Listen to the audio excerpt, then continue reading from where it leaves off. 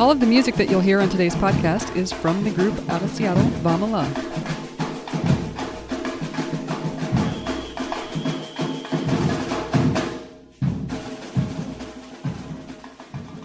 This is the Brazilian Beat. Join us as we get to know the Brazilian percussion music making community one interview at a time. Hello, I'm Diana. And this is Courtney. Hello, everybody. Hey there, everybody. Today on the podcast, we have a different one today than we normally do. It's not necessarily a straight up interview with a group leader. It's we're talking to Dev Nambi, and many of you guys know him from Brazil Camp, a super good friend of the show and personal friend of ours. And he is on here to talk about how to start a nonprofit or how to turn your group into a nonprofit. I think this is a kind of an interesting and valuable topic for this community. So a little bit about Dev's background. He has been playing drums since 1993, and he's played in symphonic band, marching band, jazz band, and various musicals. This sounds like it's a school program. He stopped playing for a few years in his 20s, and he thinks it's a very silly decision, and he hopes that you will not repeat his silly decision. Since 2014, Dev has been a musician and organizer for the group Vamala in Seattle.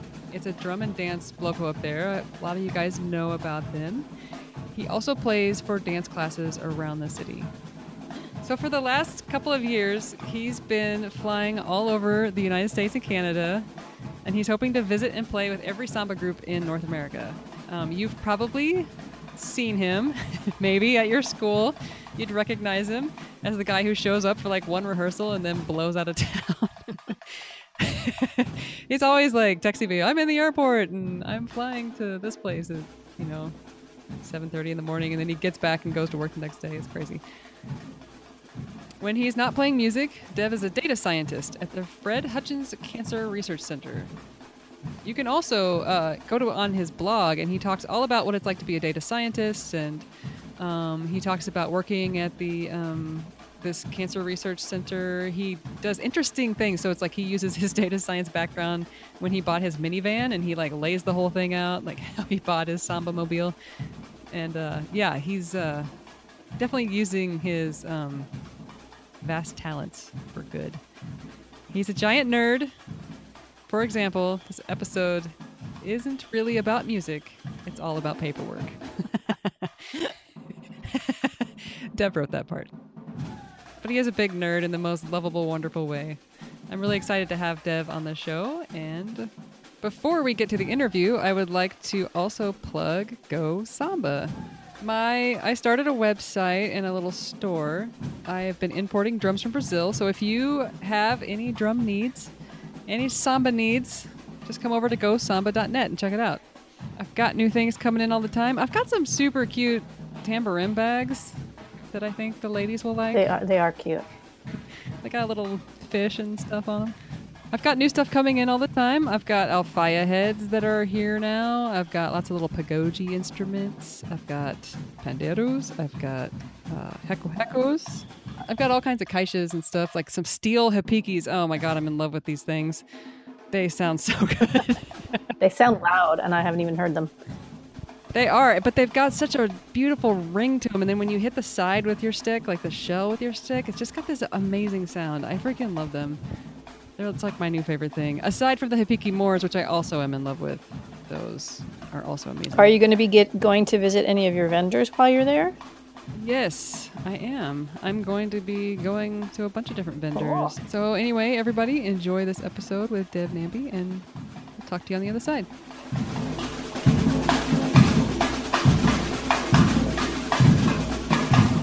Hey, Courtney. Hello. How are you doing? I'm okay. Getting over this long holiday weekend. How about you? Doing good.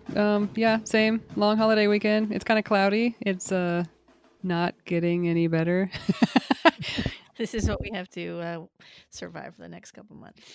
Yeah, we're going to hang in there. We have hot samba in Maracatu to keep us going. Exactly. And when you actually have Brazil, so. That's true. That'll be fun. So the guest today is one of my favorite people on the planet, Dev Nambi. Welcome to the show. I was your favorite person on the planet. Sorry. Well, I said Ouch. one of my favorite people. Okay, all right. Welcome, Dev. Hi. Hello. Thanks for being here. Oh, I'm glad I'm here. Yeah, and your expertise will be good. I think a lot of people have talked about either having their group as a nonprofit. Well, everyone today we're going to talk about nonprofits and how to turn your group into a nonprofit. Dev did that. When was it? Last year? 2 years ago now. A couple years. Okay, great. So Dev is here to explain how he went through that process and kind of help you guys line all of that out. But before we get to that, I want to ask Dev a little bit about himself. Dev, tell us about like your experience with music and with samba and in the group you're playing with now. Sure. Let's see. So I come from a long line of musicians and scientists and basically giant nerds. Giant nerds. I literally grew up underneath a grand piano that was my mom's. Hmm. And so it was kind of expected of me to play music ever since basically being born, and started playing drums in, what was it, 5th grade, something like that. Really enjoyed it. Kept playing in middle school, high school, did jazz band and concert band and marching band, and played in musicals. Played for a couple years in drumline in college, and then finally had to give that up because I didn't have time. And even though I gave it up, I was still sort of like drumming on tables and chairs and anything I can get my hands on, even though I wasn't part of a group. And I'd seen Vamala, the Seattle Bloco, around for years. And finally, about 5 years ago, my ex-wife said, like, you should, get a hobby, go see if you can have some fun. So I did. I sent a message, showed up, and within a month was playing at some of their smaller gigs, and basically been doing that ever since. It's been one of the great joys in my life to find this kind of music. What year was that you started playing with them? 2014, I think. Oh, right on. Oh, not that long. No. Awesome. I want to bring up a fun fact about you. You have like 1 or 2 Nobel Prize winners in your family. Is that true? 2. Yeah. When I said that's freaking amazing. When I said I come from a long line of like academics and scientists and researchers, that's kind of what I mean. Yeah, I know. I wanted you to talk about that. Oh, good. Well, this is going to be embarrassing, but the second Nobel Prize winner, I don't actually remember his name. He's like a great uncle twice removed or something like that. Won the Nobel Prize in, I think it was biology. It wasn't medicine. It was biology. In the 90s sometime. The person I did meet was my great uncle, Chandrasekhar. He won the Nobel Prize in physics back in the 80s, like a long time ago. Mm-hmm. And I found this out really, really not that long ago. He taught Carl Sagan math. What? He was one of his early math teachers. Like in high school, or what do you mean? I think it was his first math teacher in college, like the one who really got him going on like high energy physics and things like that. Wow. Yeah. You're from nerd royalty. I am. I thought Deb could talk a little bit more about Vamala. Sure.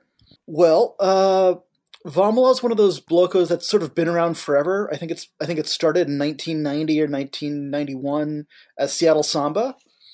For those of you who know Brian Rice, he was actually the very first teacher. It's been around since then. Has gone through a few different dance directors, a few different music directors, and it's very well established. And it's a community group, so anyone can join as long as they can sort of tap to the beat. So Brian started it? Brian Rice started it? Yeah, it was called Seattle Samba. Oh, okay. Ages and ages ago.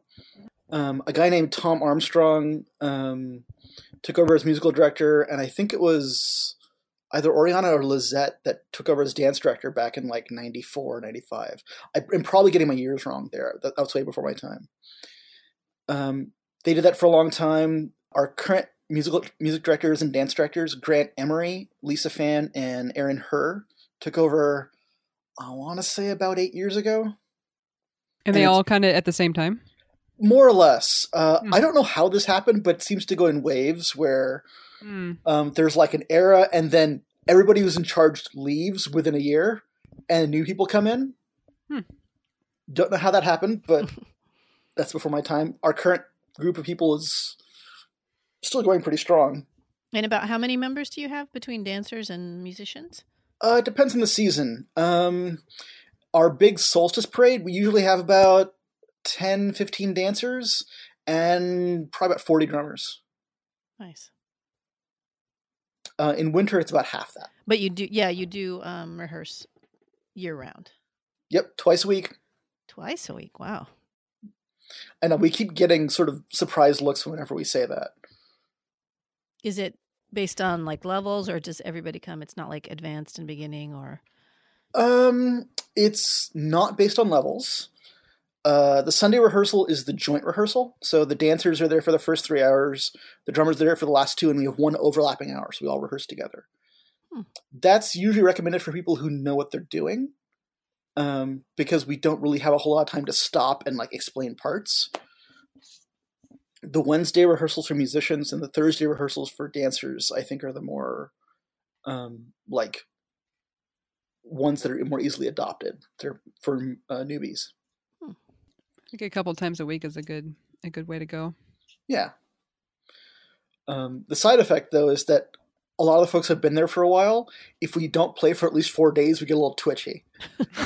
I'm actually feeling that right now. We didn't have rehearsal on Wednesday or today because of the Thanksgiving holiday. Right. So I haven't played with the group since Monday night, and I'm feeling a little twitchy. Wait, what happens on Monday night? Oh, that's me. There is a samba dance class put on by Janelle Campoverde. She's been doing it for ages. Nayuki Sawada is the musician lead. There's 4 accompanists or 5 accompanists, and they're somehow letting me play with them. I don't know why. Because you're awesome. I'm easily the most junior, weakest person there as far as musicians go. So it's nice to be able to play with these folks. Yeah, that's cool. And so, prior to this whole nonprofit, what was happening? What was the system? What led you to want to go into the nonprofit sector? Oh, sure. Well, for a long time, Vamala was an LLC. So it was a limited liability corporation. I don't really know anything about those specifically versus any other type of business. I do. Yeah, I'm sure Courtney could tell me all about that. And Grant and one of our old Vamala musicians, Casey Bordeaux, were basically the folks running the legal parts of things. Casey had to leave. He had to move down to California for work reasons, and I basically ended up inheriting his treasurer and paperwork guy responsibilities. Mm-hmm. And it turned out we were actually paying kind of a lot in taxes, because paying taxes as a business kind of stinks, even though we weren't making that much money. So finally, I ended up looking around and realizing that we could save a ton of money if we just became a nonprofit. Now, do you have to make a certain amount of money to be an LLC? No. Nope. Okay. And before all this, were members paying dues? How did you work all that part of the finances? Oh, sure. So I think years ago, more than 5-6 years ago, members would occasionally pay dues, quarterly dues, if it was a bad year. We haven't had to do that since. We make enough money from gigs to cover all our expenses, which is really nice. Wow, your studio fees, everything like that. Yeah. Nice. We run a pretty tight ship, so we don't tend to spend a lot of money on things besides stuff like, what is it? I think 90% of our money goes to space rentals and hiring teachers to come teach. Mm-hmm. And everybody has their own instrument, so you don't need to worry about group instruments. Is that true? Mostly. We have basically one of each instrument that's a group instrument. And so a lot of our folks have spares. So if anyone new shows up, we almost always have a couple of things for them. But pretty quickly, people end up buying their own. So what prompted you to decide, after inheriting those responsibilities from Casey, what prompted you to decide to do the nonprofit route? Well, we ended up having one bad year where a couple of our really big gigs basically got canceled or we weren't chosen to play at them. So we're actually running really lean that year. And we still had to pay a significant chunk in taxes. And at that point, I'm like, okay, this is just ridiculous. We should just do the work and switch to being a nonprofit. And it turns out it's actually not too hard. That's why we have you here today, because you're the only person I've ever heard say that. And if I can ask you about the group dynamic about this, was there any opposition or was everybody kind of all for it? Well, there were a bunch of questions. The big question was, how does this change how the group behaves? Like, does it change how gigs work, how rehearsals work? And the answer is no, absolutely not. We're not changing any of that. And at that point, most of our members didn't care. Right. It's like, great, we'll just keep going. We don't care. You're doing all the work. Right. Our steering committee, who's the 5 of us that lead the group, we had some questions about, like, what are the risks? What are the trade-offs? How much work is it going to be, etc. Nothing really big.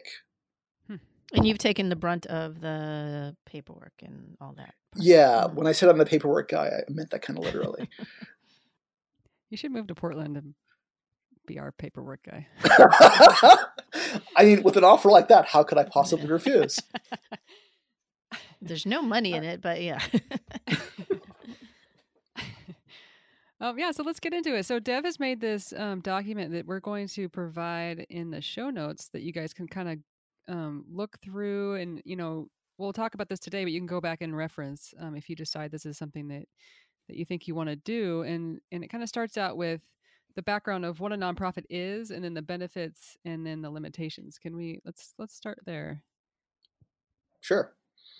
Well, I'll start with saying that this is for U.S. groups. If there's any groups in Canada that want to make a Canadian nonprofit, I have no idea what to do. Good luck.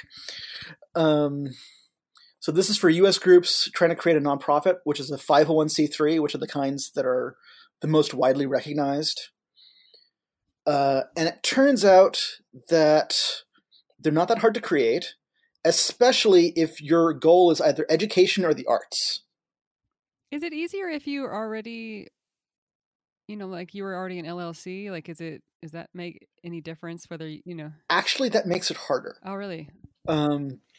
So there's 2 ways to do it. One way is you create a new nonprofit. The second is you convert an existing company into a nonprofit. If you're creating a new one, you just have to say, here's what our mission is, here's our new board of directors, here's what we're going to do. And the IRS and whoever else looks at it just sort of takes it at face value. If you're doing a conversion, you have to prove that you were doing that in the past. Doing what in the past?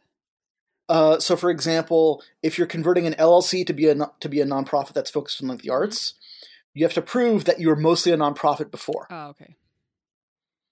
So we just made a new one, changed the name. So we went from Vamala Samba LLC to Vamala Brazilian Music and Dance. Oh, okay. So it's technically a new company name. You dissolved your LLC. Yeah, after we were all done. Gotcha. Right. Benefits and limitations. Aside from the setup paperwork, the benefits are actually really nice. The first is you basically don't pay income taxes. I think you do have to pay income taxes if you make over several $1 million, which I'm guessing is not a problem for anyone listening to this. Right. And if you make less than $250,000 every year, which I'm guessing is, again, most of us who are listening to this, your tax returns are all basically, you can fit them on an index card. It's nothing. You also don't have to account for all your expenses. You should anyway, but they don't keep close track. And the big thing is you're eligible for grants. So any place that is that offers grants for like arts groups, for cultural groups, or educational groups, you could probably apply for it, and you have a good chance of getting it if you write a good grant. Do you do that part too? I help with that part. That's actually a ton of work if you do a lot Yeah. of grant writing. Yeah. And creative writing is not my forte. So I tend to sort of farm that out to other people who are willing to do it. Does that become so? Here's one of my questions too. Is that become once you get a grant, sometimes the agency giving out the grant wants a lot of paperwork and feedback on what you've been doing Mhm. with their money. Has that been a major pain, or is It has been a little annoying. It hasn't been a major pain yet. So a couple times when we've gotten grants from the city, we've had to find out the address of every single person who comes to like a paid for workshop, oh my wow so we can prove that it's spread throughout the city. oh man And to get expenses reimbursed, we have to get receipts for everything. right sure And you have to submit them in a specific way and by a specific time. Like there's some hoops to jump through to get reimbursed that way.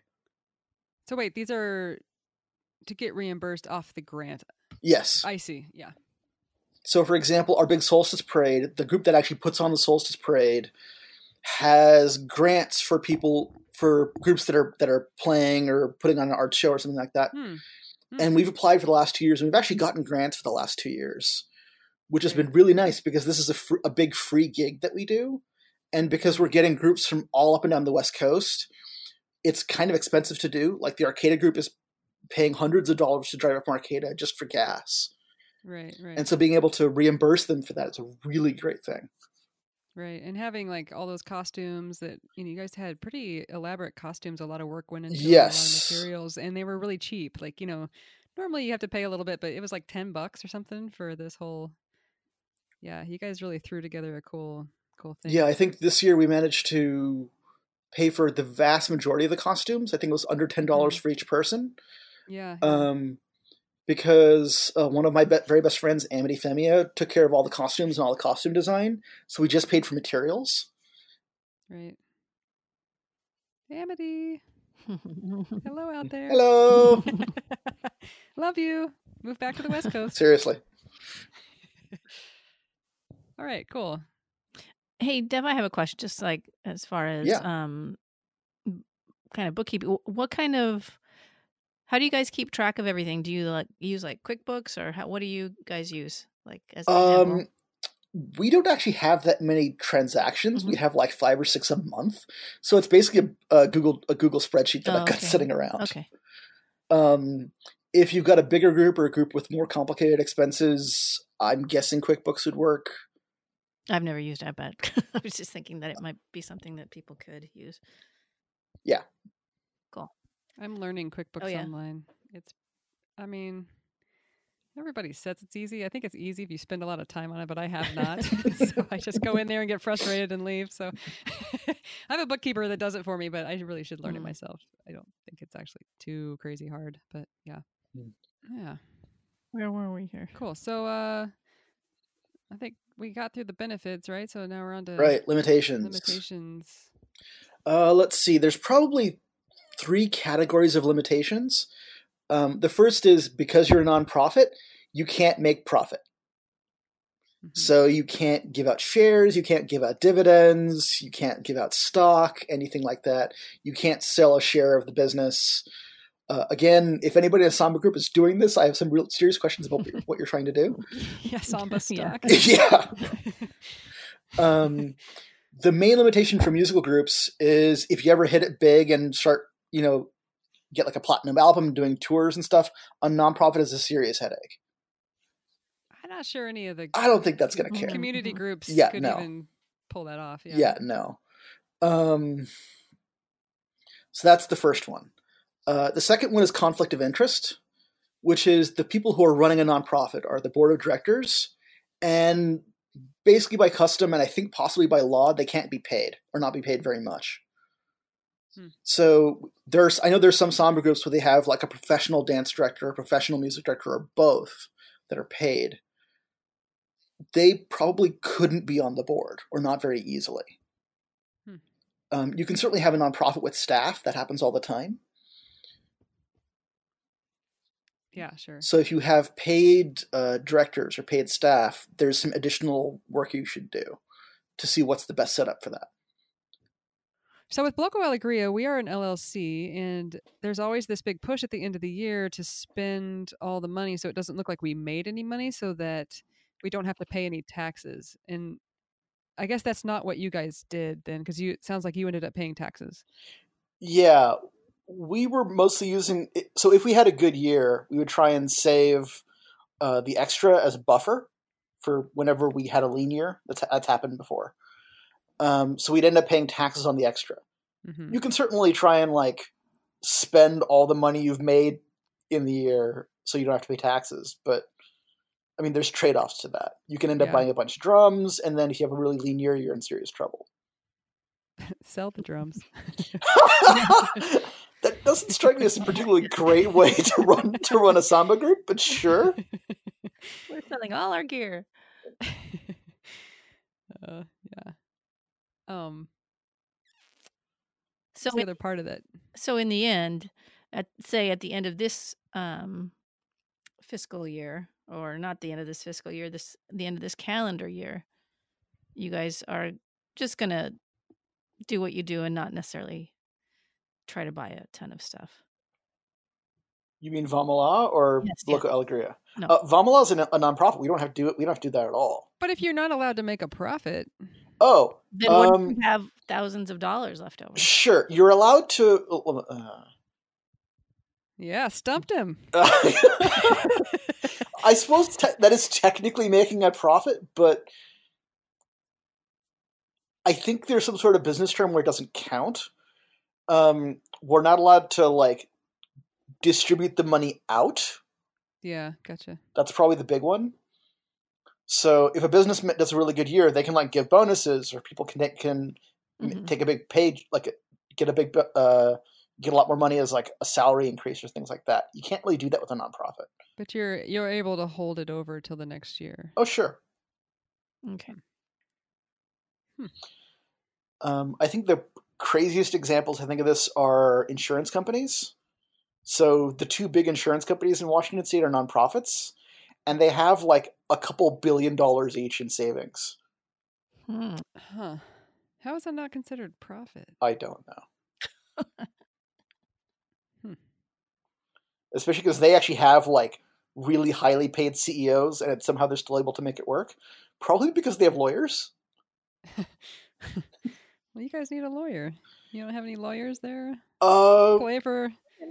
We do have a couple of people who are friends of the group who are lawyers. Again, I don't want to go there. That's a lot of extra work. I'm just kidding.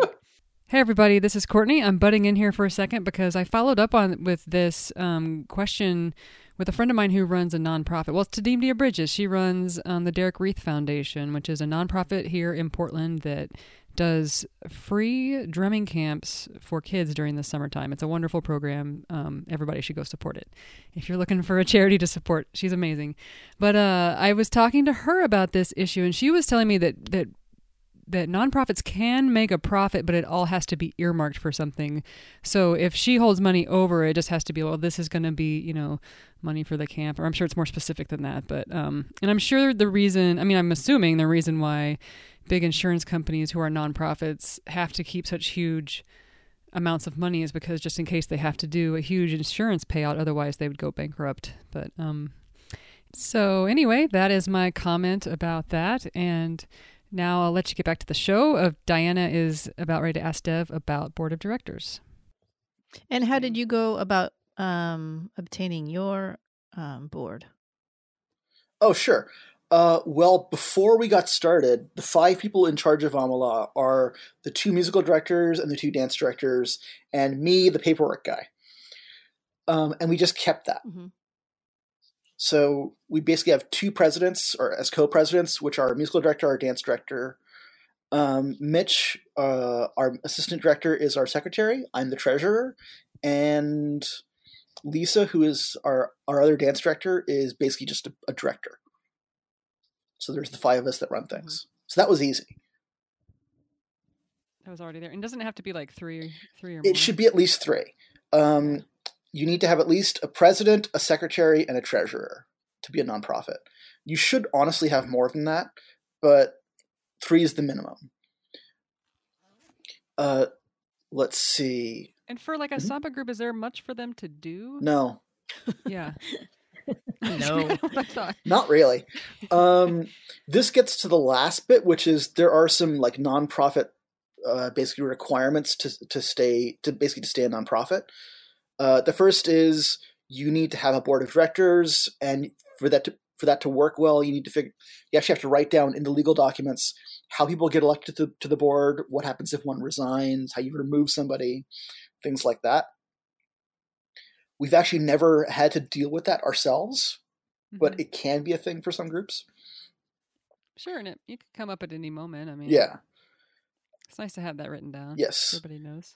And a nonprofit has to have a certain number of meetings every year. So there has to be one annual meeting where the minutes are posted publicly. And there usually needs to be a few more. I think 4 is the recommended minimum. Where do you post the meeting notes publicly? Like on your website? That's one way. We've done it as a Google Doc sometimes. But how is it linked? How does the public have access to it, I guess? I'm not sure because we don't put it on our main website because our main website's basically for advertising. So we technically aren't doing that. We have a Google Doc where the link is public, but it's hard to find. Vamala is going to get arrested. Yes, we are in serious trouble. Look what we've done.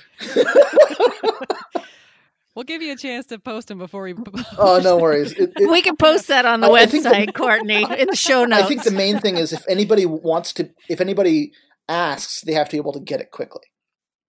Gotcha. Yeah. And are there ways that you could jeopardize your status? Or certain activities, like if you do like a certain kind of gig that might, I don't know, somehow affect your status? Not really. So if you're a nonprofit, there are some basic requirements. You can't make profit. Probably the big one is you can't advertise or advocate for a specific political candidate. So interesting. Didn't even thought about that. Don't churches do that all the time? I'm going to quietly say nothing. Okay. I mean, it's perfectly fine for a nonprofit to take it like an issue, to advocate for things like gun control or education or like more funding for the arts. No problem there. It's also fine to play at a political rally if you're being paid. Oh, so if Bernie Sanders pays you, you can That's fine. it. But if he asks us to donate our time to him, I don't know if we could easily. I'd have to check. Yeah. Huh. Interesting. That actually hasn't come up for us yet. Sure. Donald Trump hasn't asked you guys to play for him for free? Oh, God. Okay. Yeah, okay. Sorry. I just ate. Please don't.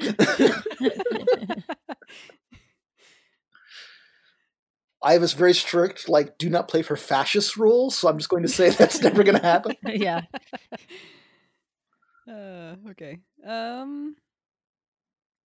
So, did you guys have to say that you had elections then, or do you guys have to have elections? We had to list an initial board of directors, which were the 5 of us, and this goes into basically the setup part of this document.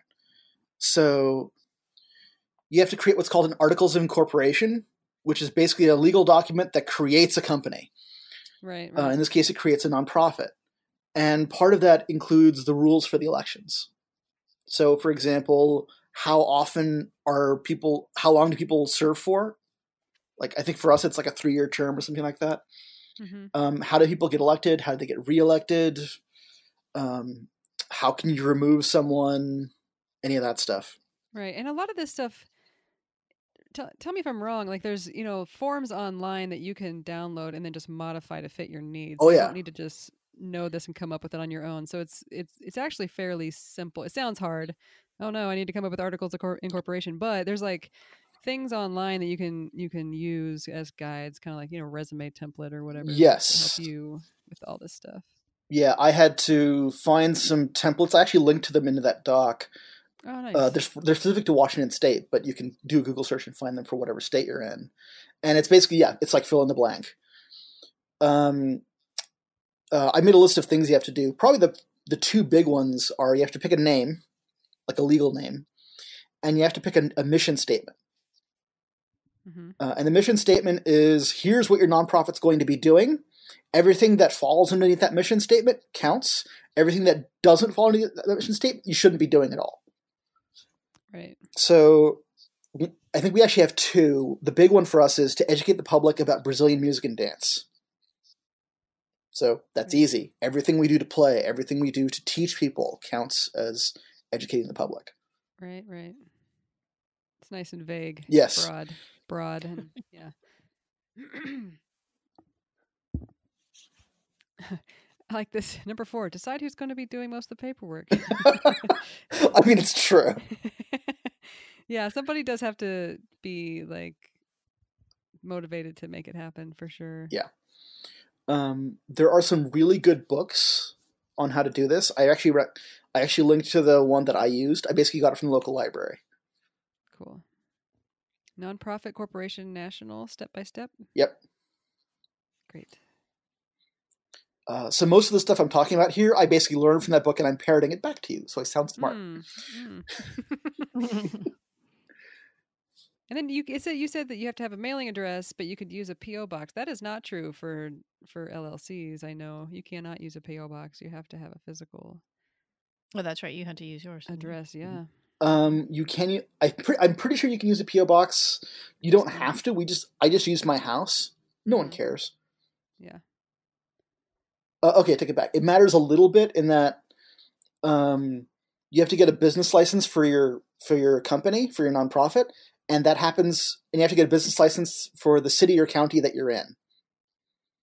Right. So because I live just north of Seattle, up in Shoreline, I had to get a Shoreline business license. Gotcha. It's the same. Even though the group is based out of Seattle. Most of our activities happen in Seattle. The group's from all over the city. Okay. Are you considered in the city of Seattle, or like when like you were saying, you have to find addresses for everybody that came to this workshop or whatever? Sure. Like does that count, or if everybody lives outside the,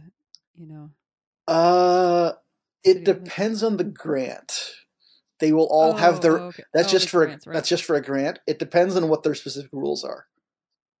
Gotcha. So there are some City of Seattle grants that we can't apply for because we're not based there. Right. Not many. Most of our stuff is through the county. Mm-hmm. Just because that's the way that's the way the Seattle metropolitan area is set up. Most of the arts funding is through the county. Gotcha. Cool. So then, like with legal paperwork, right? Did you consult a lawyer? No. Our stuff is actually relatively simple, so we actually didn't need to, because it sounds like you did your homework too. Like you. Yeah. Yeah. So we don't have paid staff. All our board of directors are volunteers, and we've got a pretty stable like governance structure. Oh, and we don't have members. That's a thing. Some nonprofits, you can have members, and the members can vote in board elections. Gotcha. If you do that, you basically have to define what's a member. How does someone join to become a member? How do they get kicked out? Who's eligible to vote? Who can run for a board position? All that stuff. Gotcha. We skipped all of that because our group is basically a benevolent dictatorship. Mm-hmm. So our rules are the directors are in charge, and we basically get to appoint new people. From a practical standpoint, I don't think it's going to matter. Our group isn't run through the legal system in any way, so if we end up needing let's say, goodness forbid, if we end up needing a new musical director, please don't leave Grant, we would probably take a show of hands or something. I don't know. Right. It wouldn't be arbitrary. Okay, I'm now knocking on wood because I'm really hoping that never happens. Right. I think Grant's got some more life in him. Yeah. You haven't drained him yet. one of the nice things about being in an established group like Vamala is the roles are pretty well defined.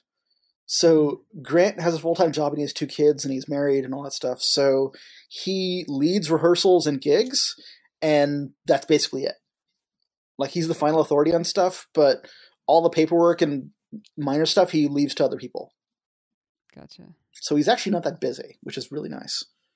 So what's the paperwork like for the 501c3 then? Like, where do you find that? Do you just find it online and fill it out and mail it in, or how does much. that? There is, so to apply for so there's basically 2 things you need to do to create a 501c3. There's the federal, like, IRS approval, and there's your state approval. The federal approval happens first. And to do that, you basically have to fill out a form you can download and fill out and send that along with your articles of incorporation to the IRS, and then basically wait a month and a half. Yeah, I see the step 5. Wait. Yeah, I think I applied in what was it, like the end of October, and we got it back at the end of January, something like that. Oh, okay. And what happens is the IRS will basically send a form back being like, oh, your educational or arts thing? Sure, check. Here's a tax number. Gotcha. And you take that letter, and you can use that letter to basically create a company with the state, a nonprofit with the state. Oh, so you got to do the federal first. Yeah, federal first, state second. And once you have both of those, you can do things like create bank accounts. Gotcha. Is it pretty easy to do for Washington? It was pretty. Oh, simple? it took a day and a half. Most of that was just waiting for them to email me. It was nothing. Yeah. Okay. Same thing with getting a bank account. I just took the articles of incorporation, took the IRS letter, took the state business license, showed up at a bank, and they're like, "Oh, okay, please deposit $20." Right. Right. And do each of your members have access to the account, or No, or just the treasurer? No. Right now it is just Grant and I. Mm-hmm. Our dancers don't actually. Aaron and Lisa don't have access to the finances, although they're absolutely welcome to at any point. Like, mostly it's a hassle, so they leave it to me. Yeah. Mm-hmm. That's kind of the way I think it is in Blockwell Agria. We have like a couple people that handle all the LLC stuff and the finances, and nobody else wants to Right. to be involved. Yeah. Yeah. And write the checks and accept checks and all that stuff. But yeah. Yeah, a lot of people, almost everyone I talk to in these sorts of groups, the people who are doing the paperwork aren't seen as having positions of power. They're seen as having basically like extra chores to do. Mm-hmm. For sure. I don't know if I'm asking this at the right time, but how does all this affect who gets gigs, or do only certain people look into gigs? How does that work for you? You mean for people hiring us for gigs? So say if like a member in Vamala says, "Oh, I heard about this great gig that we could do, blah blah blah." Mm-hmm. Being a nonprofit, is there somebody that is the go-to person that takes care of that? Oh. Does that make sense? Yes. We have, so in Vamala, at least, it's Mitch and I that take care of all the bookings. Mm-hmm. That's just habit, basically. Nothing about the nonprofit changes that. Okay. So again, as long as you're not dealing with anything political, nobody cares. You can get gigs the same way as always. And has being a nonprofit increased your visibility? Has it or has it done the opposite? Yes, it's actually increased our visibility in some nice ways. How's that? How does that work?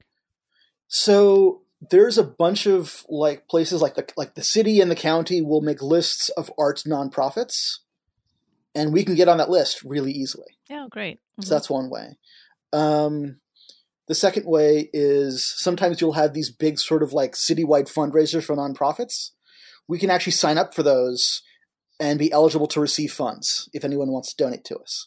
Has that have those two things in reality worked out to be like noticeably beneficial? The second one, no. The whole like getting donations to us, not really at all. The listing on arts organizations, that actually has gotten us gigs sometimes, especially from other cities. So a lot of our local cities and like neighborhood groups and stuff will look more favorably on a nonprofit than a business. Interesting. Two things that did really help us. I didn't put this in here. The first is Amazon has that whole Amazon Smile thing, where you can buy stuff and 1 or 2% of it gets donated to a nonprofit of your choice. And you guys are on there. Yes, we're on there. So good job, Grant. Actually, anyone can do it. They didn't like us. Oh, are you nonprofit? No, that's why. No, if you mean for the podcast? Yeah, that's different. But it wasn't. That's like an associates program or affiliate or whatever. That's different. We just didn't have enough people clicking on it fast enough. Oh, and we got kicked off, and it happened twice. Yeah. We blame you guys, the listeners. I'm just kidding. Yeah, we should try it again and do like an actual push and tell everybody it's coming and then make it happen. Then maybe we could. And buy a bunch of stuff and then return it. Nice. I don't actually know if that gets taken away. That'd be interesting. Yeah. Well, supposedly if they click on your link and they go, even if no matter what they buy in the next 30 days, it gets credited to you. Whoa. Unless they clicked on somebody else's link in the meantime. You know what I'm saying? Sure. Okay. So, yeah. Well, that's different than the nonprofit one. The nonprofit one is as long as you go to like amazonsmile.com or smile.amazon.com or something like that, all your Amazon purchases, 1 or 2% of it goes to the nonprofit you've chosen. So a bunch of our members did that. So we usually get, $50, $80 a month, just basically for free. That's nice. I'm actually wondering now what happens if one of us buys like a really expensive TV and returns it. Do we get 1% of that? What whenever I've seen that Smile program, it always seems like it chooses the nonprofit for me. It's always like the World Wildlife Fund or something. It's like there's a default to go to that. There's a default one, but you can choose whatever nonprofit's on there. Oh, okay. Cool. So that's one really big benefit. The other really big benefit is there are a small number of companies where if you volunteer with a nonprofit, they'll pay the nonprofit. If you volunteer with a nonprofit, they pay the nonprofit. What do you mean by that? So this happened for me when I was at Microsoft. I would volunteer with Habitat for Humanity for like a day. And Microsoft, and I would log my hours with Microsoft. Oh, I see. And Microsoft would pay Habitat Humanity like $19 an hour for every hour I was there. Wow. So they got the work and the money. Yes. Cool. Because we're a nonprofit, anyone that volunteers with us, which means plays with us. Yeah, what about Grant at Amazon? Could he? Amazon is notoriously stingy and doesn't do it. Oh. However, Mitch works at T-Mobile where they do it. And so because he's volunteering with us, he's putting in a bunch of time being an assistant director. We basically get $1,000 a year for him. For right now, he just like had a baby, right? So he's like, not around. It'll still happen because oh, nice. Because the number of hours, it's basically capped at $1,000 for T-Mobile, but the number of hours it takes to get to 1,000 is like 2 months, is like his summer with us. That's it. Wow. That's crazy. We have a couple people that work for like Nike and they Intel. might do it. Interesting.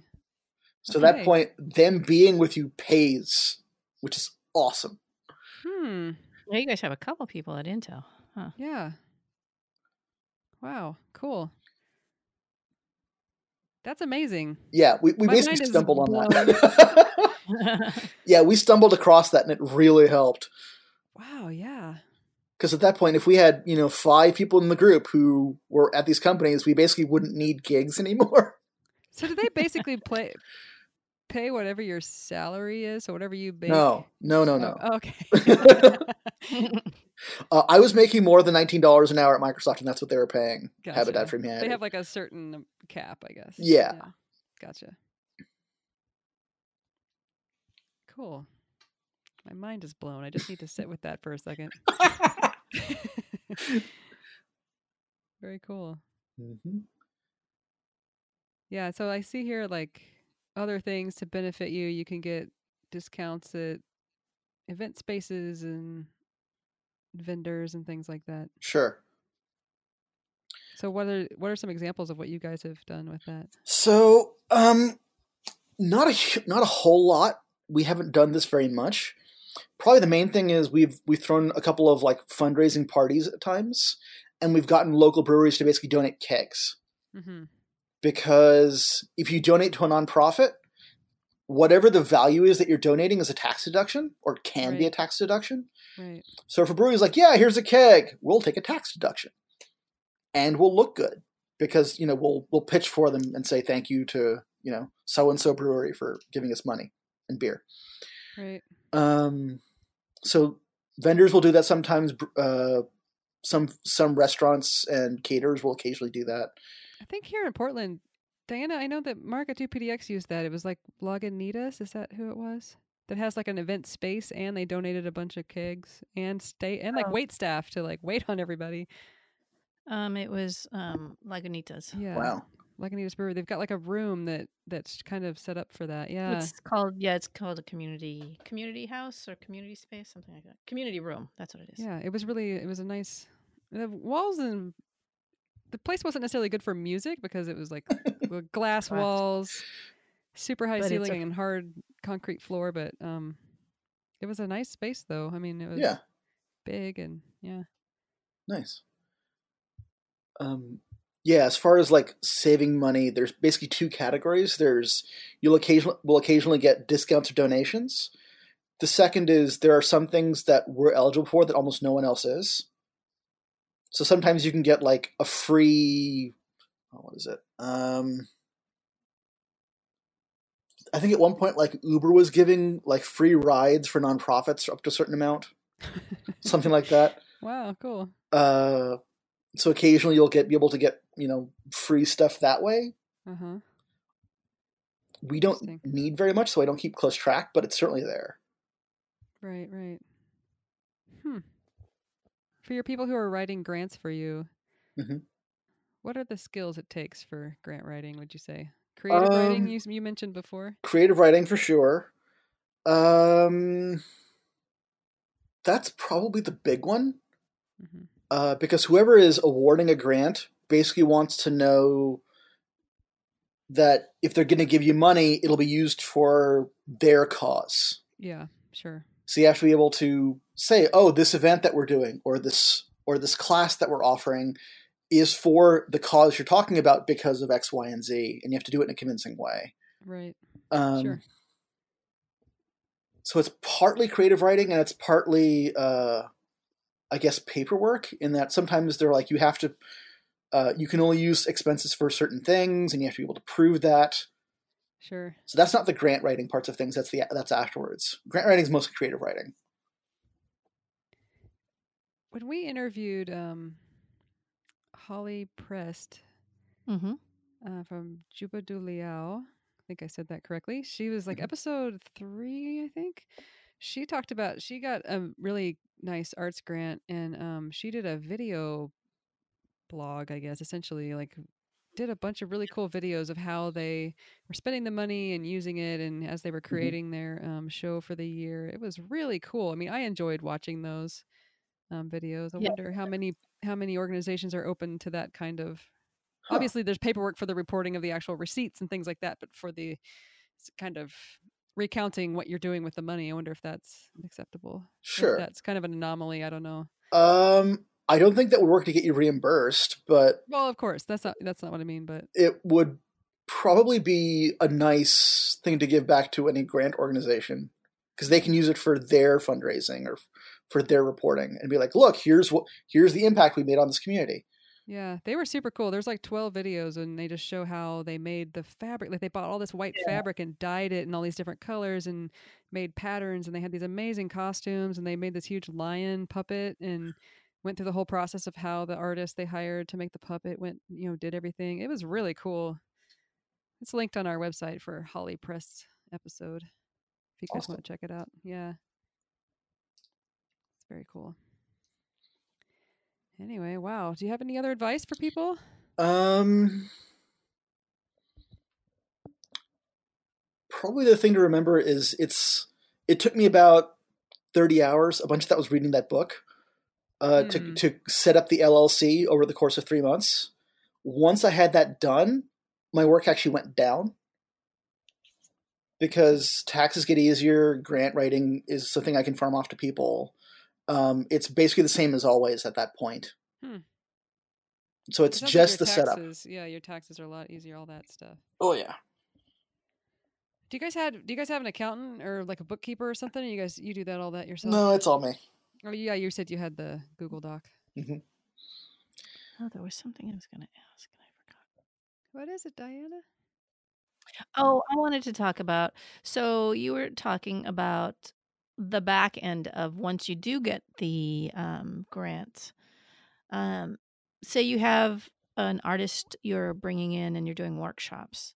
Mm-hmm. How do you is there a certain way you have to document what you're bringing in or how they're paid or any of that? As a nonprofit or for a grant? Because as a nonprofit, not really. For the grant itself. I'm sure it's different for each grant, probably. It's different for each grant. It depends on how you do it. We did that once, where we brought in Dadu, and we actually had a couple of public workshops for anybody who wanted to show up. Mm-hmm. And we basically had to make a pitch for why he's worth bringing. Like, what does he offer that we can't get anywhere else? And what the impact of the community would be, and like who. And that was actually the one where we actually had to keep track of who came from every single, like what was the address of every single place. Mm-hmm. Because the county paid for it, and they basically wanted proof that it wasn't all going to like one neighborhood. And we had to do a specific amount. We had to do a certain amount of advertising. We couldn't just say, "Oh, it's a public event," and not tell anyone. So we had to spend part of our money on like Facebook ads and things like that. Oh wow! Okay. Again, that was specific to that grant. Mm-hmm. So I guess after all is said and done, is your group happy with the nonprofit status? Yeah. I actually wonder how many people actually know that we are. I don't bring it up very often. So when somebody joins a group, it's not like, oh, hey, we're a nonprofit, blah, blah, blah. No. Yeah. It's listed on our website that we're a 501c3 if anyone wants to go looking, but we don't tell people. Mm-hmm. You should, because then they'll buy that stuff from Amazon and get you guys more money.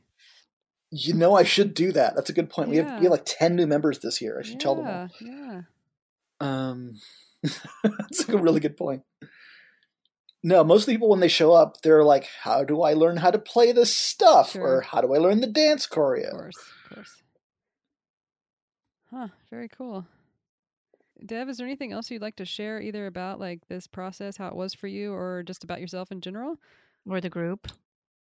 Well, I'm just going to give a pitch for Solstice because, of course, I'm going to because it's our awesome. Best gig. Yeah, good. The Fremont Solstice Parade in Seattle is always usually the weekend right before solstice in summer, so it's in the middle of June. And for the last several years, we've had basically an open call. Anyone who wants to show up can come and play. We'll have drums for you. We'll help you with costumes. We usually get the groups from Vancouver, BC, all the way down to Arcata to drive up and join us. Portland's certainly welcome to as well. Hey, I was there.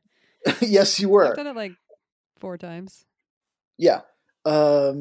This last year was probably our best ever because we had Dudu Fuentes here. So he came up in March, taught us a bunch of material, and then went around teaching it to all the other groups. And so we had a couple of really big rehearsals and did this amazing parade, which it feels like half the city shows up for. It's about 3 hours long. And the whole time there's just this incredible crowd. They're on rooftops. They're dancing. This last year, I think it was about 75 drummers and about 25 dancers, something like that. Mm-hmm. It was a nice group. We sounded really tight. It's basically the biggest bateria I've seen outside of camp and Brazil. Yeah, it was fun. And a little bit about the event is that it's held in Fremont, which is a super liberal part of the West Coast, maybe only second to areas of San Francisco, and they like tried to secede from the United States like back in the 70s. They've got a huge statue of Lenin in the middle of the city, and what the whole reason, well, part of the reason for the parade is they do a huge naked bike ride. So there's all these naked people riding around their bikes, and then a bunch of the city comes out for this really kind of fun, wild time. But also, it doesn't sound family friendly, but it is. It's quite fun, and everyone's happy, and it's a really jazzed up crowd. So it's a fun event for that reason. Yeah, the 2 rules for the Solstice Parade are no logos and no writing. Oh, that's right. Yeah. So it's an arts parade for sure. You'll see incredibly creative groups. There's always like a flying spaghetti monster. There's like a 2-story tall, basically inflatable whirl that's rolling down. It's rolling down the street. There's some amazing art that you'll see. Yeah. And everyone just shows up and has fun. Yeah. And at the beginning are all the naked body painted cyclists. So if you look up a search for the Fremont Solstice Parade, you'll see like 4 photos of the later groups and like 1,000 photos of all the cyclists. Yeah, naked people. That's true.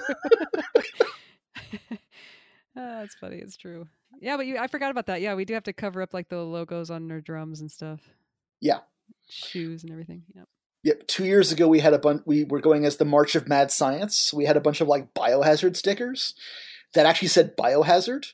And we got in trouble with the Arts Council because they're like, you were using words. Don't ever do that again. Your words. Oh. Yeah, don't use your words. Oh, interesting. I didn't know that. Huh, cool. Yeah, it's a fun event. I will second And so that. if people are Everyone should interested, go. they can reach out to you, or there's a team of people, isn't there? Yes. Usually? There's a team of people. We don't really start planning it until the beginning of the year when we start working on themes and stuff. But anyone's welcome to come check with me. There's also a website called blocopacifico.com. I will include a link. And there's also like if you're the director of a group and you want to bring a bunch of people from your group, get absolutely. on the list of directors and they'll send you all the material so you can teach your people. Yeah, start early on. We start actually working on material. I think that's basically in the middle of March. Mm-hmm. And if you're a director of a group, if you want to bring up your group, absolutely get in touch with me. We'll put you in. We'll help you get everything set up. It's a really fun time. We actually had folks from as far away as Austin this last time, and that was a lot of fun. Oh yeah, that's right. I talked to somebody in Pittsburgh, I think it was, who I have half interested in coming. So yeah, I'm always pitching it at camp, and people who have to buy a plane ticket usually don't want to show up. I think that everyone that I've talked to at camp always is like, you should come to our big event, fill in the blank. And yeah, it's like a big pitch event for everybody in their big event. I mean, to be fair, it often works. I was down in Arcata for North Country Fair, and that was a lot of fun. Yes, that is another really fun parade. Although it's really short because it's just one block. Yeah, but it takes a while, though. It takes a while. Yeah, it does. Yeah, you go slow. Wow. Yep. Technically, it's like 4 blocks, right? Because you're going around the square. Yes, it is technically 4 blocks. Yeah. All right. Well, thank you so much, Dev, for coming on and lining this out for us. Oh, happy to. Are you open to people contacting you with questions? Yeah, please. I will put my email address. I'll send you guys my email address. Okay. So please share that as well. We'll put that in the show notes, and we'll have a link to this document in the show notes, and you guys can go check it out and try to figure out if you're interested or curious about how to get your nonprofit up and running, then go check that out or talk to Dev. Sweet. Great. Thanks, Dev. Thank you. Yeah, thank you.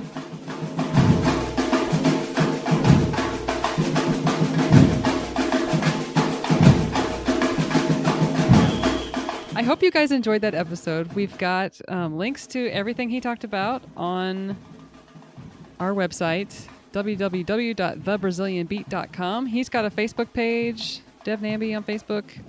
You can also find his blog at devnambi.com. We talked about it at the top of the show. I highly recommend it. You can also check out Vamala at vamala.org. Shout-outs today. I would like to give a shout out to someone I met online, Jackson Lapes, rhymes with grapes.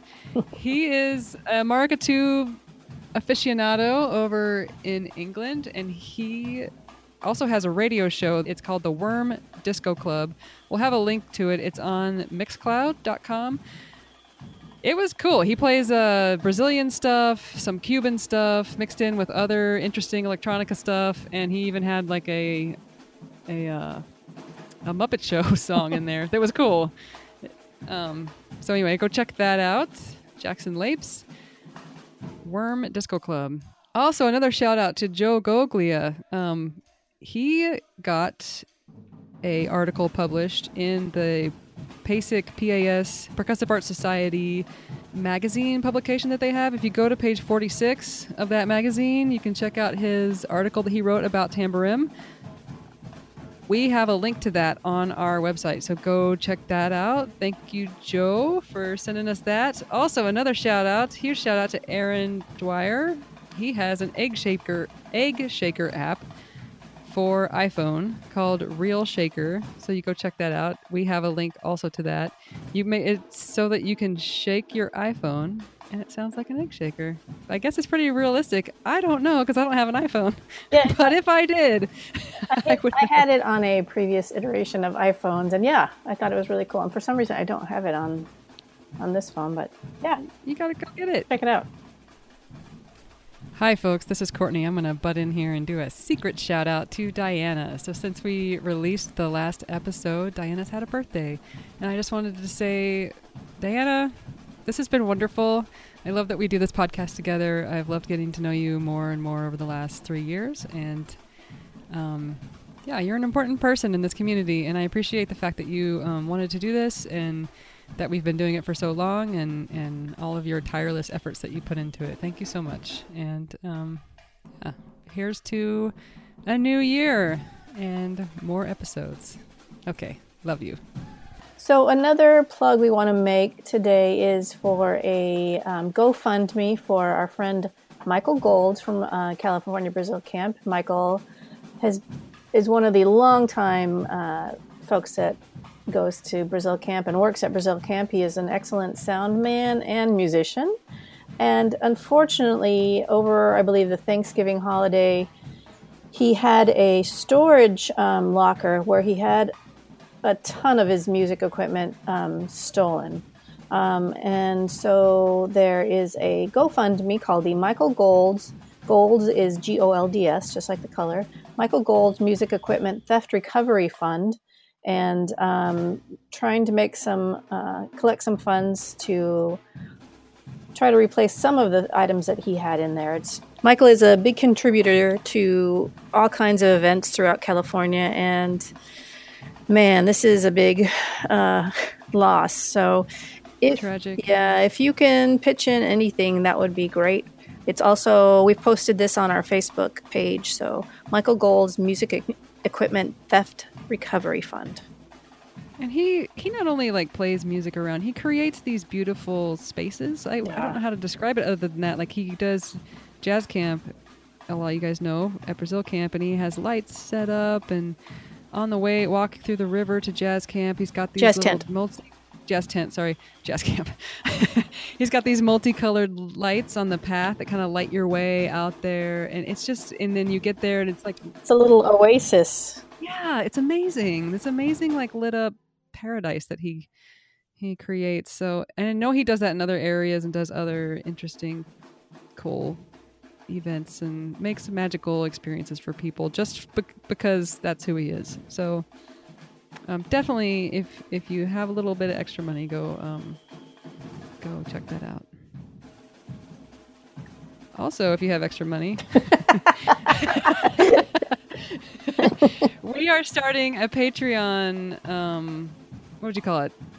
Patreon page account? Page? We're starting a Patreon account, and Patreon is a way for people to support projects like the one we're doing. And the reason why right now we're asking for support, and we haven't in the past, is because our website hosting is coming up. So we're going to have to pay that bill. We also need new microphones, and we'd like to get some like clip-on lapel microphones. Also, I'm going to be in Brazil coming up this February, and I would like to hire some translators to help me interview, some professional translators to help me interview some of these awesome people I'm going to be coming into contact with. So if you have some extra cash, I know this time of year everyone's giving gifts and it might be a little low on cash, but if you have anything extra, please check out our Patreon page. We haven't actually made it yet, but it'll be up soon. Yeah, and we'll post that all over our social media. And, not just now, but if maybe in the future you have some money after taxes, if you're in the U.S., and you might want to kick down a little, because we think what we're doing is worthwhile and great for the community, and so we can toot our own horn.